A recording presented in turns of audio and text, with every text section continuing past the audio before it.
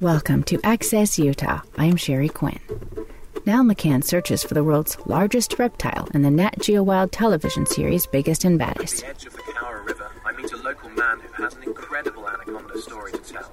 He has made it his mission to track down animals that have come in conflict with humans around the world. He hopes to shed light on the dilemmas the animals face. In the process of filming the series, he waded through murky waters in the swamps of Venezuela to catch giant anacondas. He followed dangerous predators like the Royal Bengal tiger into the jungles of Nepal and wrestled with deadly saltwater crocodiles in Australia's Northern Territory. In addition to his TV work, he is also just about to complete his PhD in biology at Cardiff University in the United Kingdom. McCann joins us on the program to discuss the series, his scientific research, and conservation. The Biggest and Baddest is a show about the most conspicuously large and dangerous animals out there in the world, all of which are embroiled in some form of human-animal conflict. So they either affect people by eating us or by having some form of economic effect on us. But each one of those species is also severely affected by that relationship with people as well, such that there is a conservation situation where these species actually need our help in some way. So Biggest and Baddest is a show which tells the story of these human-animal conflicts from both the perspective of the species involved and the people affected by that conflict. So what is it like to capture and hold a creature such as an anaconda? Catching an anaconda is one of the most insane experiences of my life, but also just hugely exhilarating as well. So the first time I ever caught one was actually a few years ago when I was doing some research on an animal called the giant otter, which lives in South America, and I'd heard lots of stories about anacondas, horrible stories about people being caught and killed. I'd never actually seen one myself, and my dreams were constantly punctuated with dreams of anacondas. It's kind of strange. I would lie in bed at night dreaming about the moment when I'd first see one and perhaps have the opportunity to catch one. So when I first did, the reality exceeded all of those dreams. It really did. They are strong in a way that's hard to describe, just unbelievably powerful. And they constantly fight when you're trying to hold them, as you can well imagine, because they are being restrained. So they do resist that restraint. They're so incredibly powerful. You have to be very, very careful not to get bitten and not to get wrapped up by some of their coils as well, because they have quite a few weapons. It's not just their teeth. The thing you've really got to watch out for is them throwing a coil around your neck or something like that. So it's a very, very precarious operation when you are doing this. And you're having to be as gentle as you possibly can with a snake for fear of hurting it, while being sufficiently strong so that it doesn't get out of your grasp. It's quite a fine balance to tread. Have you been injured by an anaconda or any other creatures? No, I'm quite lucky. So I really try and pride myself in not getting bitten by stuff. And I try and minimize the amount of time I spend handling animals, just because it increases the stress to them when you do handle them. But when it is necessary to handle animals, to measure them or to put on a GPS collar or whatever it is, then I do so as rapidly and as safely as possible, just to minimize the possibility of myself getting hurt and to minimize the possibility of the animal getting hurt. So very fortunately, I've never really been bitten badly by a snake. I've had a very small non-venomous snake nibble on my thumb once, but that wasn't really a problem. But I've done my best not to get bitten, just because it's not a good idea. If you're too cavalier and you let these things get hold of you, then catastrophic things could happen. I have to say rattlesnakes are quite abundant, it seems like, in certain parts of the western U.S. and Utah also. And have you ever worked with rattlesnakes?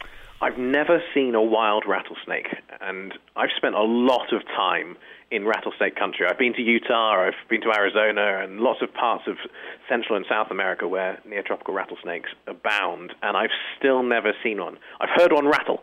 I've heard one rattle its tail, but I didn't actually see the individual. And it's one of my aims in life is to have the opportunity to work with a rattlesnake sometime in the future. Okay, well, if you come to Utah again, let us know, because we can certainly probably find one for you.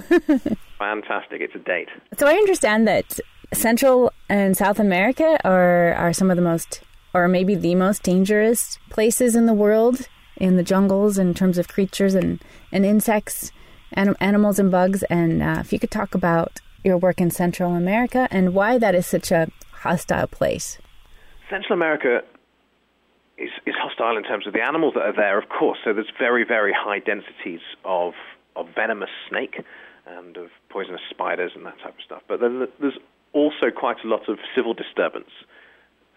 Honduras, where I did my PhD, actually has the highest murder rate in the world. And that's a really unfortunate statistic because the country is beautiful. It's got fabulous biodiversity, and it deserves to have a lot of tourism and a lot of ecotourism because it's got exactly the same wonderful biodiversity as Costa Rica does. But unfortunately, it's got this terrible reputation for violence because there is such a high rate of domestic and drug-related violence in the country. I've been lucky enough to work in some of the most remote parts of Honduras where people really don't get to, and to see some fabulous animals. And working with venomous snakes in those places was one of my highlights. But I've also picked up a couple of travelers along the way, so a couple of botfly. I'm not sure whether you've come across botfly. So botfly is a fly that catches a mosquito and then lays an egg on its face, which is an incredibly nasty thing to do to the mosquito, as you can imagine. But the mosquito then is released and flies away, and then lands on a mammal, such as myself, where it bites me and does what a mosquito normally does. But the heat from my body encourages the little botfly egg to turn into a maggot, which then burrows into your skin, and then it grows by eating you. And I've picked up a couple of those along the way, which have been interesting little travelers to have with me as I've been traveling around Central America. What are the major conservation issues that you see are in Central America and Honduras? Yeah, the most pressing conservation issue in Central America is deforestation and human overpopulation. So Honduras, where I did my PhD, has an annual legal deforestation rate of over 2% of its forest per year, which is pretty high. And there's an almost equivalently large illegal deforestation rate linked to the drug trade and various other illegal activities, meaning that Honduras is losing almost 5% of its remaining forest every single year. That is just completely unsustainable when you've got large numbers of endangered species living in these forests, just getting cramped into smaller and smaller areas. And unfortunately, hand in hand with the deforestation goes poaching, illegal hunting of wildlife. So species such as the Baddest tapir, which I did my PhD on, and jaguar and other hugely charismatic animals are being driven to extinction by completely unsustainable rates of logging and poaching, all driven by very, very high rates of human population expansion. Yeah, I don't know if you've been to Paraguay. I spent some time in the Baracaju Reserve there, one of the last major chunks of the Atlantic rainforest. Have you been to any of the rainforest areas in Paraguay? I've never been to Paraguay, so I'm very jealous of you having been there. I've spent quite a lot of time in Venezuela and Guyana and Brazil and Bolivia, in rainforests there that are suffering similar threats to those in Central America. So deforestation and poaching, all linked with agricultural expansion. Yeah, it's exactly the same issues. And there, the jaguar is also a very revered and mythical creature in the forest there, which is being devastated. And do you know what state the jaguar population is in? Yeah, Honduras is a really critical point on what we call the Paseo Pantera. So the path of the path of the jaguar. So you may have come across the Mesoamerican Biological Corridor, which is a series of national parks and areas of forest that essentially link Mexico with Colombia. And this is seen as incredibly important because it allows the passage of animals such as jaguars and tapirs and many other animals consistently through those countries so that there can be a sharing of genetic material between different populations so they're not going to go extinct because of inbreeding and things. But throughout Central America, and Honduras is absolutely no exception to that, this Paseo Pantera, this corridor of biodiversity and of forest is being cut apart by the agricultural frontier zone just expanding into the native forest, by new towns popping up and by illegal deforestation and legal deforestation. So populations of jaguar are being split apart at a very, very rapid rate, meaning that they're much more likely to suffer from the deleterious effects of inbreeding and much more likely to be poached, because it's so much easier to hunt something in a small area of forest than it is in a large area of forest. So although the population of jaguar in Honduras is relatively healthy at the moment, the situation is only getting worse and worse. Okay, sorry to hear about that. Do you feel more threatened by humans there than other animals? I was incredibly lucky in Honduras that I was never once threatened by people, even though in many of the villages I was working in, people wear pistols and a bandera of bullets, or bandolier of bullets, just during their day. So going about their normal daily activities, they'll have 1 or 2 pistols on a holster with a bandolier of bullets. It's a pretty crazy place, but I was never once threatened. I was only met with incredible intrigue. I think people couldn't really understand why on earth a funny-looking guy from the UK wanted to come to Honduras to go and search for tapir droppings in the deep parts of their forests. So instead of trying to rob me, people were just really perplexed as to what on earth it was I was doing. So the main threats I was coming across daily were from venomous snakes, because there's such a high population in Honduras, which I loved. I absolutely loved having that many snakes there. But inevitably, when you spend that amount of time around venomous snakes, something is going to go wrong. And one of the students who was working on my PhD research with me was bitten by a venomous snake and had to be evacuated by the US Air Force, by Black Hawk helicopter, which is quite a dramatic event. How did it turn out? Turned out pretty well. So about 1/3 of venomous snake bites do not actually involve any active envenomation. So the snake will bite you, but won't actually pump you with any venom. Because venom is a very, very expensive substance for snakes to make. It takes a lot of time and a lot of energy, a lot of resources in order to create venom. So they are quite careful about how they dish it out. And the young student with me, a guy called Andrew, was incredibly lucky that the snake that bit him didn't actually envenomate at all. So he was whisked away to hospital and put under observation, but allowed out after 2 days with 0 symptoms. So very, very lucky boy. Oh, good to hear. I wanted to ask you about your research and on, I believe is it the Baird tapir, one of the rarest mammals in Honduras? Yeah, one of the rarest in Central America. Could you describe what you're working on with the tapir and why you chose that creature? Of course. So my PhD was on the conservation status of Baird's tapir in Honduras and what conservation measures we are implementing in order to try and halt the decline in this population.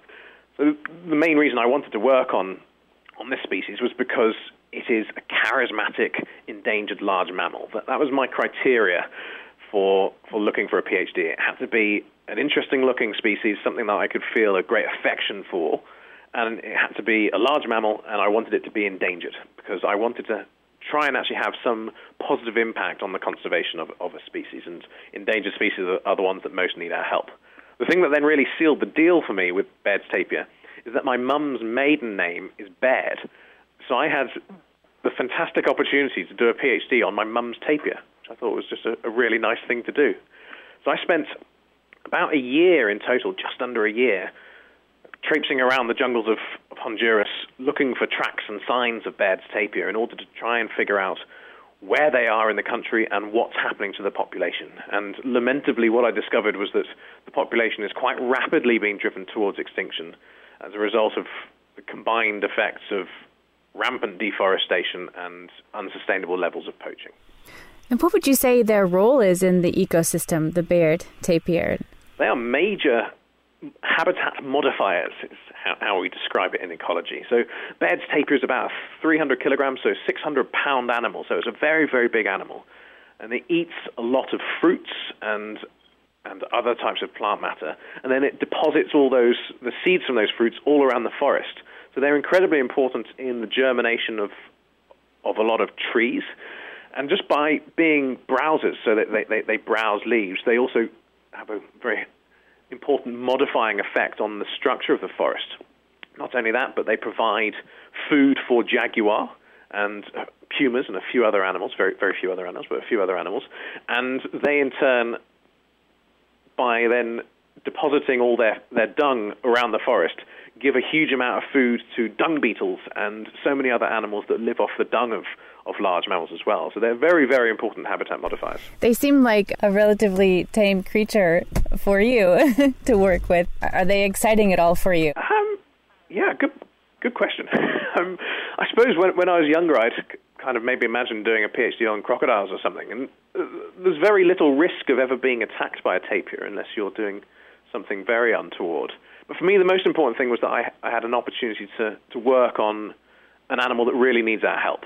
And the fact that I was working on Baddest tapir, which is a very, very endangered species, meant that I got to go to incredibly remote parts of a very inhospitable landscape and have all kinds of fantastic adventures in search of tapir, even though the tapir itself isn't necessarily quite as dangerous as you might have thought I would look for in an animal. In all of your travels and all of the amazing things and animals that you've seen and experiences, what is your take or outlook on many of the world's major conservation issues and climate change? And are you feeling more hopeful?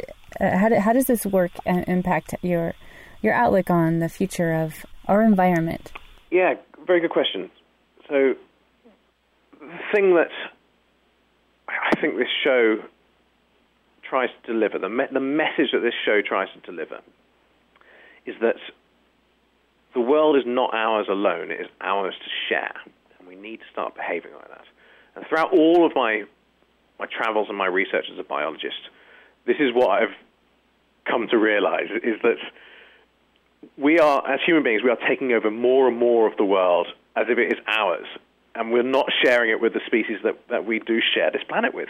And that is a terrible indictment on our species, that we are crippling the livelihoods of so many other animals through our own population expansion, through our own agricultural expansion, through the industrialization and urbanization of pristine habitats. And I think that's a terrible thing. But something that I'm really, really heartened by is that this younger generation of people, not just scientists, but people in general, are very, very aware of environmental issues. They understand the threat of climate change. They understand that biodiversity also deserves a home in the world, and they want to preserve it. Now, all I hope is that these terrible hawks currently running the world do not destroy the planet before these young, environmentally minded people are able to take over and undo all of the damage that has been done by the people over the last 50 years or so. Thank you. And in closing, what's next for you? And will you climb Mount Everest? And what's it like flying, paragliding? What's next for me? I don't know. It's kind of an interesting time at the moment. Now that I've finished my PhD, I'm currently negotiating my ongoing relationship with Cardiff University, which I hope will mean that I get to do bits of lecturing and maybe run a field course for the undergraduate students. And of course, I'd love to carry on making more wildlife documentary programs. So we would love to have a third season of Biggest and Baddest, and I'd love to work on various other projects that combine my love for nature with my love for adventure. But then there's always my other little adventure projects. I've only just recently got back from a mountaineering and speed flying expedition in the Alps in France. Because speed flying is my new thing. It's like paragliding, except you use a very, very tiny parachute instead of a very large parachute. So when you take off, instead of soaring around serenely and enjoying the environment, you are plummeting off that mountain. And I absolutely love it. And I'm trying to incorporate speed flying into as many of my trips as I possibly can. And who knows what the future will hold in terms of adventures. I would still love to climb Mount Everest. I would love to get to the South Pole. But there's so many other things to do out there. I don't know how much time I've got. We'll just have to see what I can squeeze in. If only we had more than one lifetime. Yeah, no kidding. If you have time, I just wanted to ask you one more question about what you've learned from these animals and what they've taught you about evolution, physiology, and it sounds like you've also mimicked some of the amazing abilities of animals, such as flying. Yeah, I've still got a long way to go when it comes to mastering the art of flight. I love watching birds fly because it just reminds me how terrible I am at it whenever I'm underneath my speed wing. It's been an absolute privilege working as a biologist, getting to understand the processes that have driven the evolution of all of these species, getting to understand what it is about their physiological adaptations that enables them to adapt to different environments and survive different environments. I've loved learning about the interconnectedness of species and how the world really does operate as a kind of giant superorganism. And if you take out one piece, that's likely to create an effect somewhere else. So what we're doing in removing the world's removing the world's forests and extirpating the world's species is going to have a knock-on effect, and we will feel the negative consequences of that in the future. And I think as guardians of the world, which we are self-appointed guardians, it is our moral responsibility to maintain as much biodiversity as we possibly can in the future. Dr. McCann, thank you so much. Congratulations on your PhD and the show and your adventures. Best of luck and be safe. That's what everyone says. Yeah. Be safe within reason, because life's a lot more fun if you're not that safe. That was biologist, adventurer, TV star, Niall McCann. Thanks for listening. Sherry Quinn, Access Utah.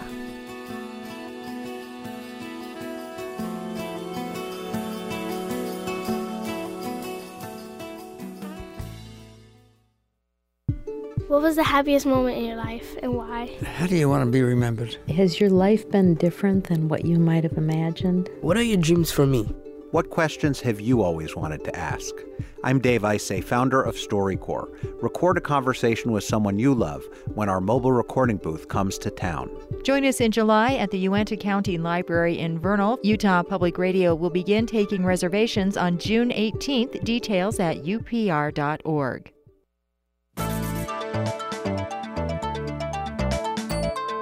I know one doctor who still makes house calls. Join us every week for Zorba Pastor on Your Health.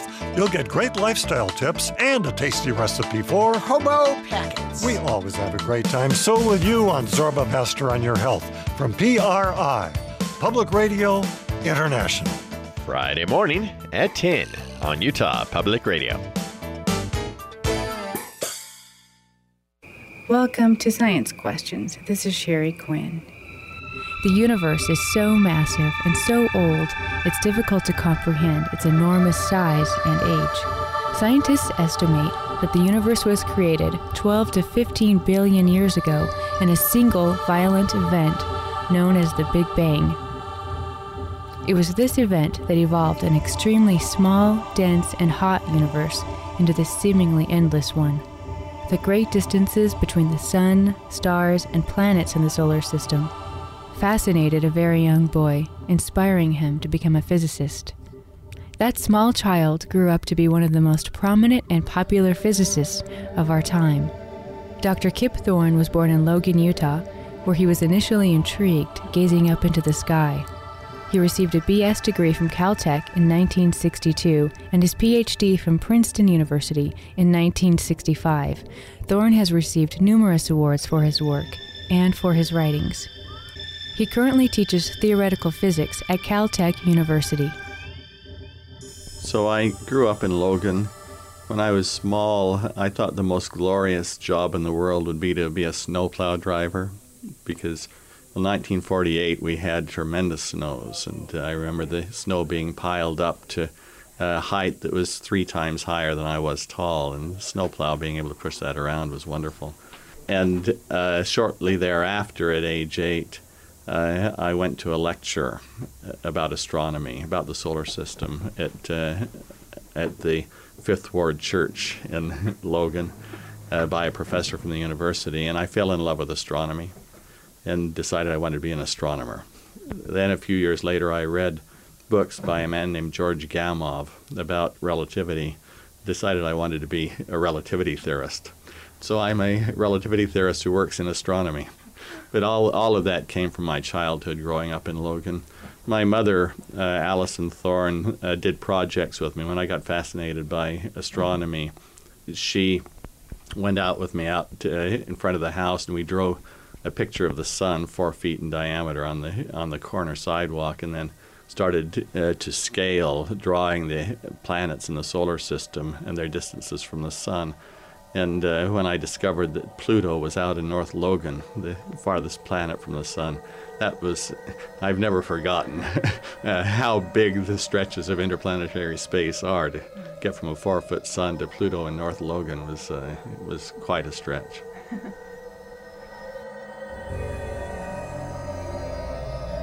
What are your ideas about the origins of the universe? we know that the universe began in a Big Bang explosion. It's not just that theory tells us this. There is very extensive observational evidence. You look out and you see distant galaxies moving away from the Earth. You look out and you see radiation, electromagnetic radiation, microwaves that were produced in the Big Bang, just filling the universe. So the challenge is to understand the details of the beginning of the Big Bang. What created the universe? What were the laws, the fundamental laws of physics that governed the creation of the universe? How were space and time born? How was matter born at the beginning of the universe? Are there other universes? Can new universes be created inside black holes? These kinds of questions are big questions for physics in the coming century, and they're questions for which we know that the answers will require understanding a set of fundamental laws of nature that we don't yet understand, laws called the laws of quantum gravity.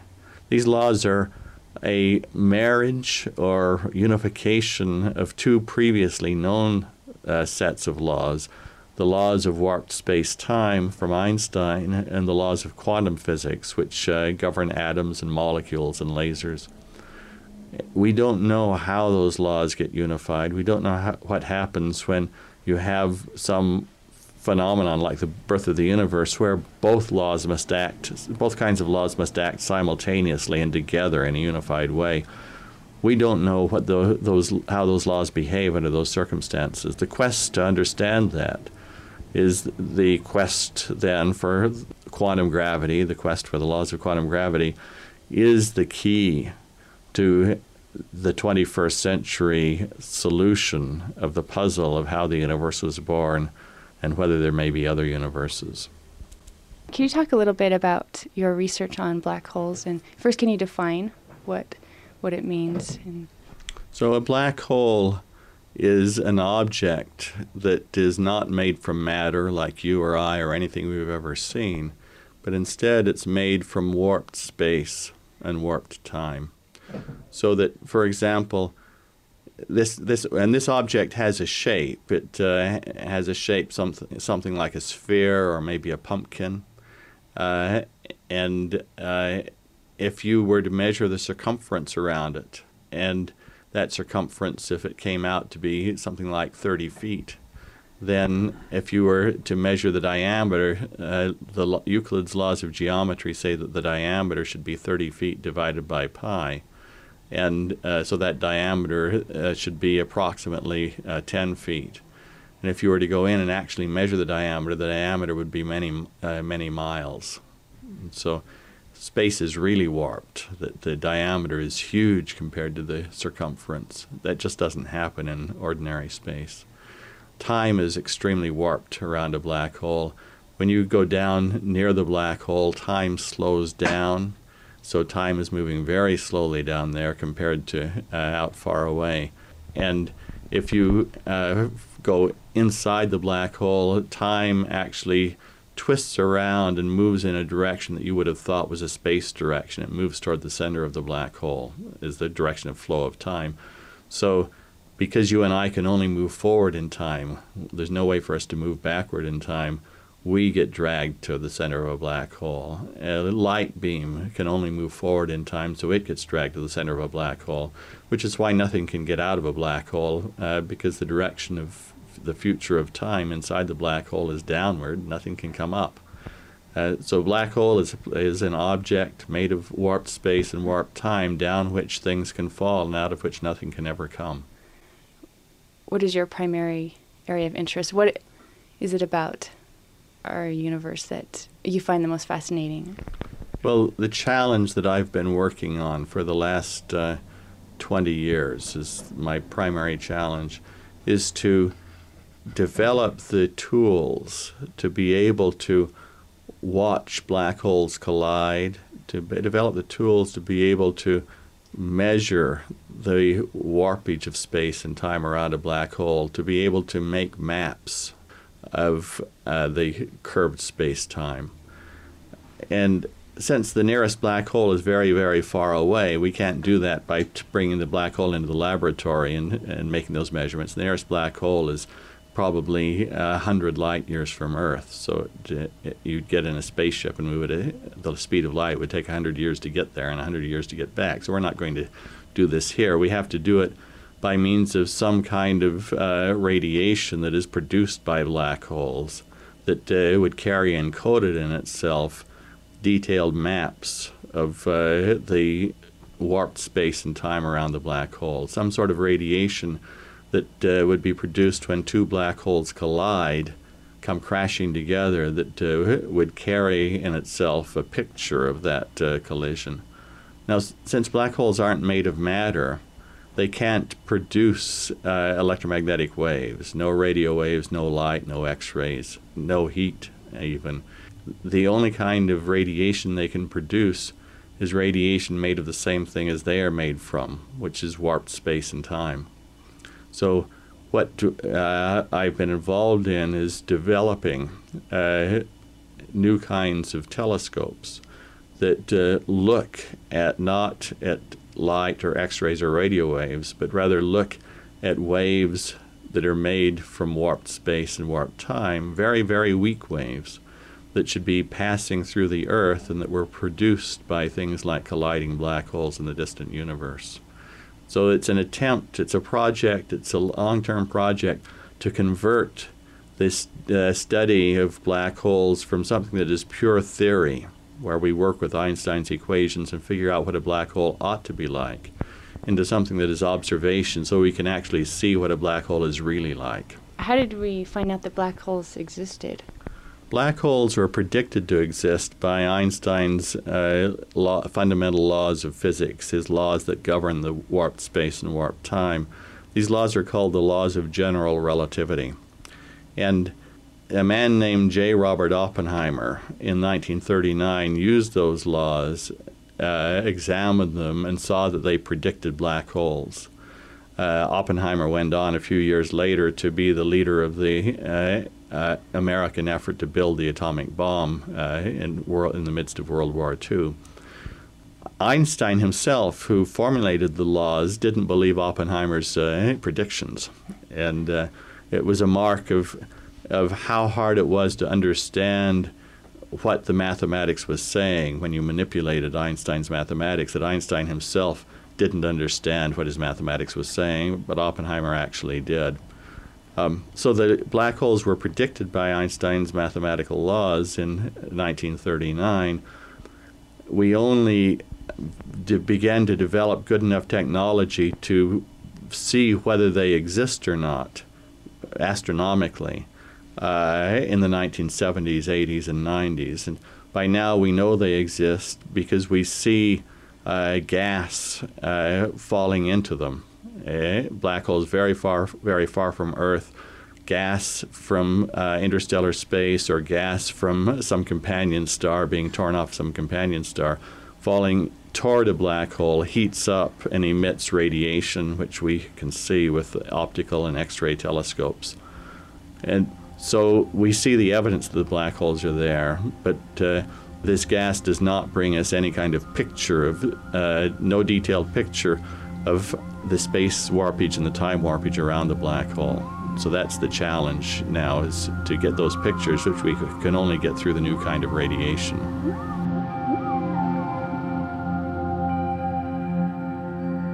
The things we can learn from studying these black holes, how will it improve our knowledge of the universe, and what kind of tangible things can you derive from it? So the study of black holes, in large measure, it's simply our attempt to understand the universe around us. We live in a universe that is far more bizarre and rich than people ever imagined 20, 30, 40 years ago. And this is one feature of the universe, that there is a huge black hole at the center of our galaxy, our Milky Way galaxy. We now know that weighs about 3 million times what the sun weighs, that material is all the time falling into, and this black hole is getting bigger as material falls into it. Fortunately, it'll never get big enough to swallow the Earth, but but it grows. And so appreciating the nature of the universe around us is a big part of this. As a byproduct, of course, there's also that the technology that we build in order to be able to do these studies is technology that generally turns out to have an impact on everyday life later, some years later. For this project to build gravitational wave detectors, we call them, the detectors to see the ripples of warped space and time produced when black holes collide. This technology involves using laser beams to measure the motions of sapphire crystals in a high-precision instrument. We needed laser beams whose light color was absolutely pure.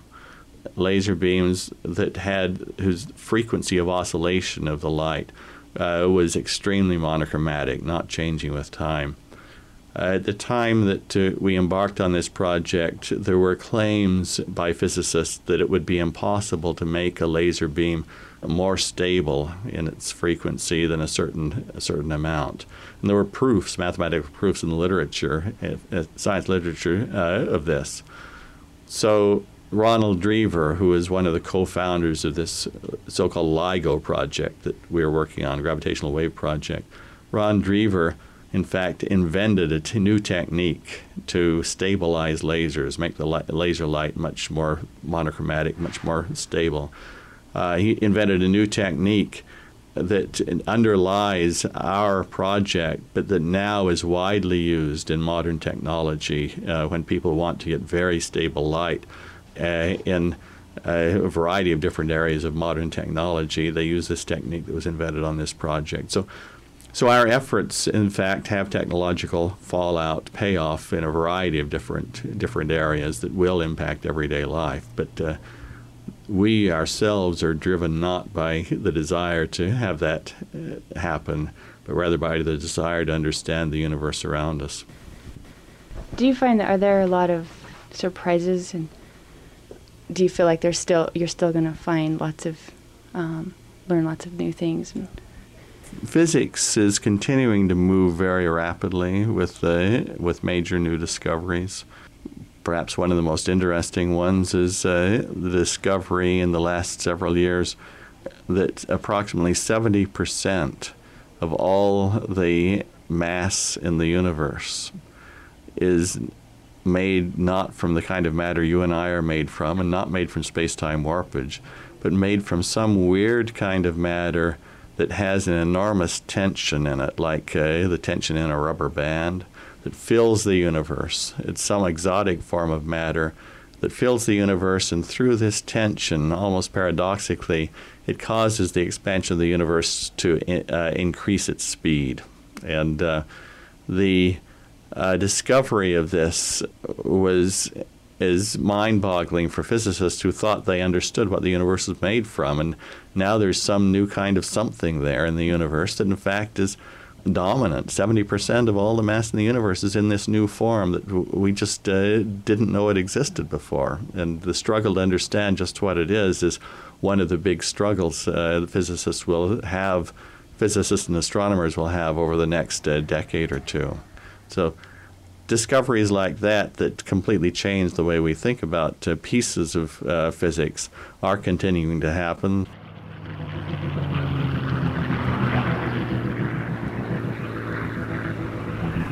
I have to ask about time travel. Do you think time travel is possible? And if so, when will that point be reached?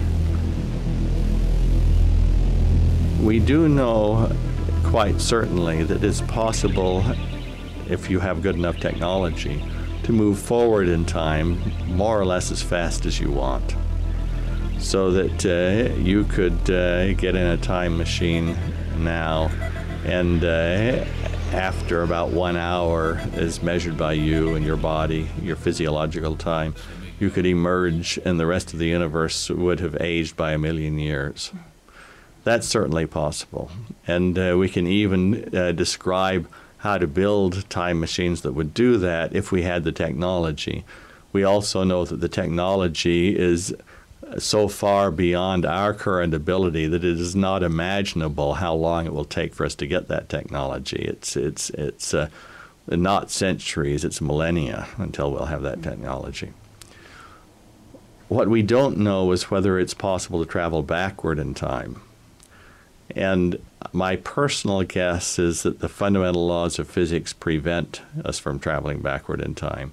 Together with a student of mine, a postdoctoral student, I have found a mechanism that seems to be universal, that would appear to make any time machine self-destruct at the moment you try to activate it. So you go in your time machine, you pull the handle, you're going to go backward in time, and the whole thing blows up and you're dead.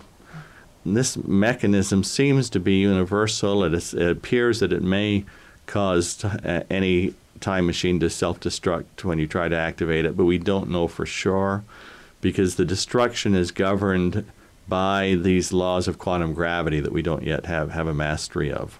And so that's another question that we can't answer for sure until we have these laws of quantum gravity in our hands.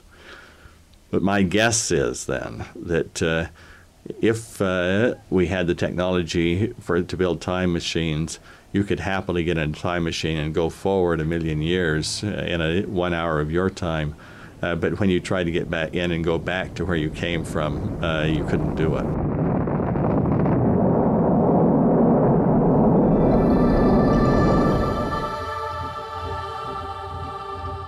Wormholes are prevalent in science fiction literature, movies, and television shows. But do they really exist? I asked Dr. Thorne to explain. Wormholes are hypothetical objects that are made from warped space that enable you to go into one mouth of the wormhole here in this room in Salt Lake City and emerge from the other mouth a moment later, which might be in Los Angeles or might be on the other side of our galaxy. This wormhole mouths would be more or less spherical, like a black hole or like the Earth or like a crystal ball. And you would just go into this sphere through the surface of the crystal ball. It's not made of crystal. The wormhole is made of warped space. And you go through and find yourself in a tunnel that reaches from Salt Lake City to Los Angeles or to the other side of the galaxy. Wormholes are permitted by Einstein's laws of space-time warpage by themselves. But when you look at what those laws of space-time warpage say, they say that in order to hold a wormhole open, so you can actually travel through it, you have to put into the throat of the wormhole, into the interior of the wormhole, you have to put in there a form of matter that is very different from the matter that we have here on Earth or any kind of matter we've ever encountered. It has to be a form of matter that has an enormous tension, a tension that is even bigger than the tension that we see in the matter that fills 70% of the universe, that makes up 70% of the mass of the universe. We don't know whether this super exotic matter can exist. The laws that govern whether it can exist are the laws of quantum physics. We have not yet mastered the laws of quantum physics well enough to know for sure whether this super exotic matter can exist. So until we know that, we can't know whether a wormhole can be held open long enough for somebody to travel through it. And this is one of the quests of physicists these days, is to try to master the laws of quantum physics well enough to know whether super exotic matter can exist and thereby know whether wormholes can be held open. Wormholes have now become a standard staple of television fare and Hollywood movies. You see them in the movie Contact, you see them in Star Trek and a number of other shows. These wormholes actually did arise. They came originally out of science because they are predicted by Einstein's laws of general relativity. As far as Hollywood is concerned, they exist and Hollywood depicts them. But as I say, we need to understand the laws of physics better in order to know for sure whether they are allowed. What is your advice to someone who wants to go into astrophysics and physics, and how is the field, how has it changed within the past 20 years? What are the jobs available? For the last 20 years, there has been a job glut, or a lack of jobs in physics and astrophysics in the United States. We have been training physicists, and they have been leaving this field after being trained. They leave this field to do wonderful other things. I trained a young man in relativity theory. He did a PhD in relativity, and he used the technical tools that he had learned and his mastery of technology and science in business, in the business world. He founded a company called Global Crossing, which went from the time of its birth to 2 years later being worth $30 billion. And it is carrying the optical fiber communications between the 50 largest cities in the world, a very large fraction of them. So training in physics is a foundation for moving in a variety of directions in technology in the business world. But because of this lack of opportunity for staying in physics, large numbers of the people that we have trained have chosen to, or even been forced to move in other directions.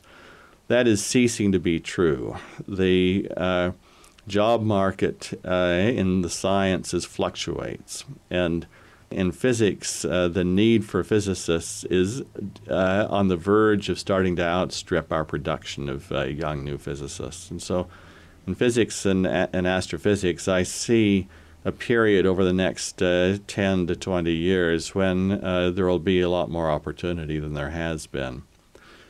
For people who are very talented, it doesn't matter what the job situation is. The opportunities are there just by virtue of what they're able to contribute, what they're able to do. The challenges in theoretical physics, in astrophysics, in experimental physics change fairly rapidly as technology marches forward, as we solve new problems, and the new problems open up new puzzles. And so, in fact, the problems that we are working on today are quite different from the problems we were working on when I became a physicist. When I became a physicist, the study of black holes was entirely a theoretical enterprise.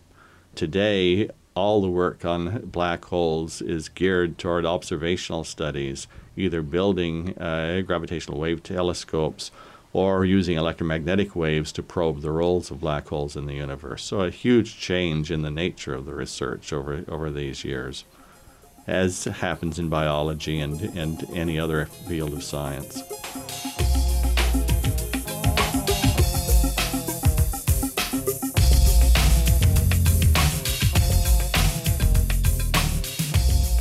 That was Dr. Kip Thorne, the Feynman Professor of Theoretical Physics at Caltech and author of Black Holes and Time Warps, Einstein's Outrageous Legacy.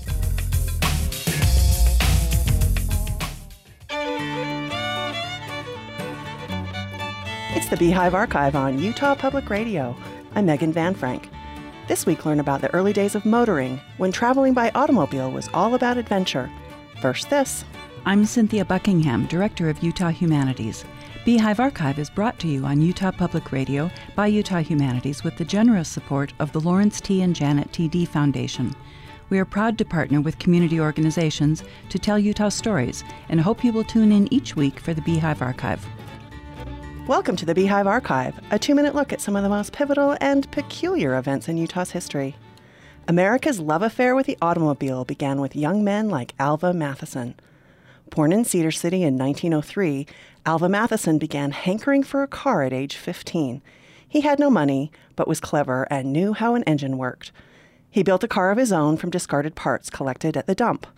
When it was finished, he recalled, I had 8 different models represented, such as a Ford motor, a Buick ignition, a Chevrolet oil pump, a Star radiator, Franklin front springs, a Briscoe rear end, Dort clutch, and a Studebaker drive shaft.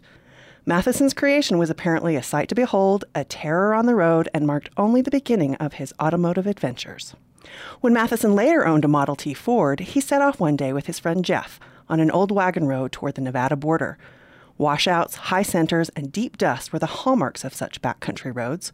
Of course the car threw a rod and began to leak oil. Hoping for a rescue, the pair pulled out their lunch of salt pork, eggs, beans, and bread. As Matheson cut the pork, he noticed how tough the rind was. So he set to work with his wrenches and made a connecting rod bearing from the bacon rind, a wrangled repair that held all the way home. Matheson's vehicle had a tendency to lose oil on remote roads.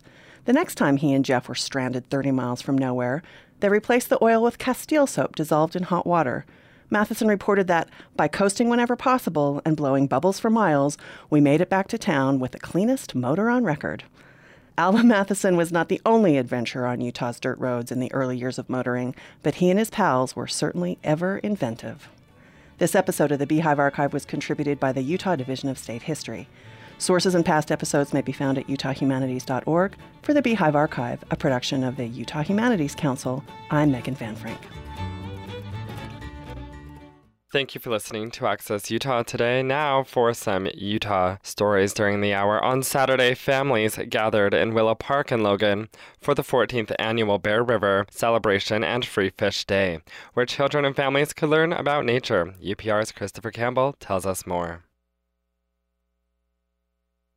Rub all over that fish, and you got to rub down on top. Children painted fish with rubber stencils, made beavers out of rocks, and even threw balls into bins to learn how to recycle at the 14th annual Bear River celebration, which highlights all the things that a healthy watershed provides. Sam Saltern, who played the basketball game, says recycling's important because if you don't recycle, the whole world would be garbage. A band played music while children and families were free to walk around to different attractions that were set up at booths. Visitors could get their bags stamped at each place. Whoever went to every station could get a free hat. People from water and wildlife groups came to the event to educate children and families. One of them was Peter Bergeson from Stokes Nature Center, who brought parts of animals for children to touch, such as an antelope horn, an eagle talon, and skin from a snake named Gonzo. Bergeson says he would like to get kids interested enough to one day either become naturalists or to just appreciate nature. We all need to be stewards of nature, so we need to take care of it, and the best way to take care of it is if you actually learn about it, know about it, start being interested in it, start caring about it. That's a tortoise eating an apple. People from the Ogden Nature Center, including Shawnee Sawyer, brought him to the event to educate people about tortoises. Sawyer says the more people know about animals like the tortoise, the more desire they'll have to care for them. I think when it comes to endangered species, people like to think of nice, fluffy, cute things, and you don't really think of a tortoise as something you want to save or protect. But they're really important to the environment and the habitat, so we want to make sure that we protect them, and they're really cool. More bait? Where's your pole at? Just off the park by the pond, poles were provided for people to try catching trout as part of the state's Free Fish Day. Robert Holloway sat by the pond with his son Kyle, who was attempting to hook a fish. Robert says he likes that this event caters to families. I think it's a good activity for families to come out and just to relax and enjoy being together and bonding. And fishing. Yep. Utah Water Quality Extension Specialist Nancy Messner, who headed the event, says Free Fish Day relates to the Bear River celebration in that the event is a celebration of the watershed, which sustains the fish. With Utah Public Radio News, I'm Christopher Campbell. Training police officers, not so easy. If you can't go, you can offer to trade. If that is rejected, it goes to the next person automatically. I'm Molly Wood, finding a new way to train police officers. Next time on Marketplace from 8 p.m. Friday night at 7 on Utah Public Radio.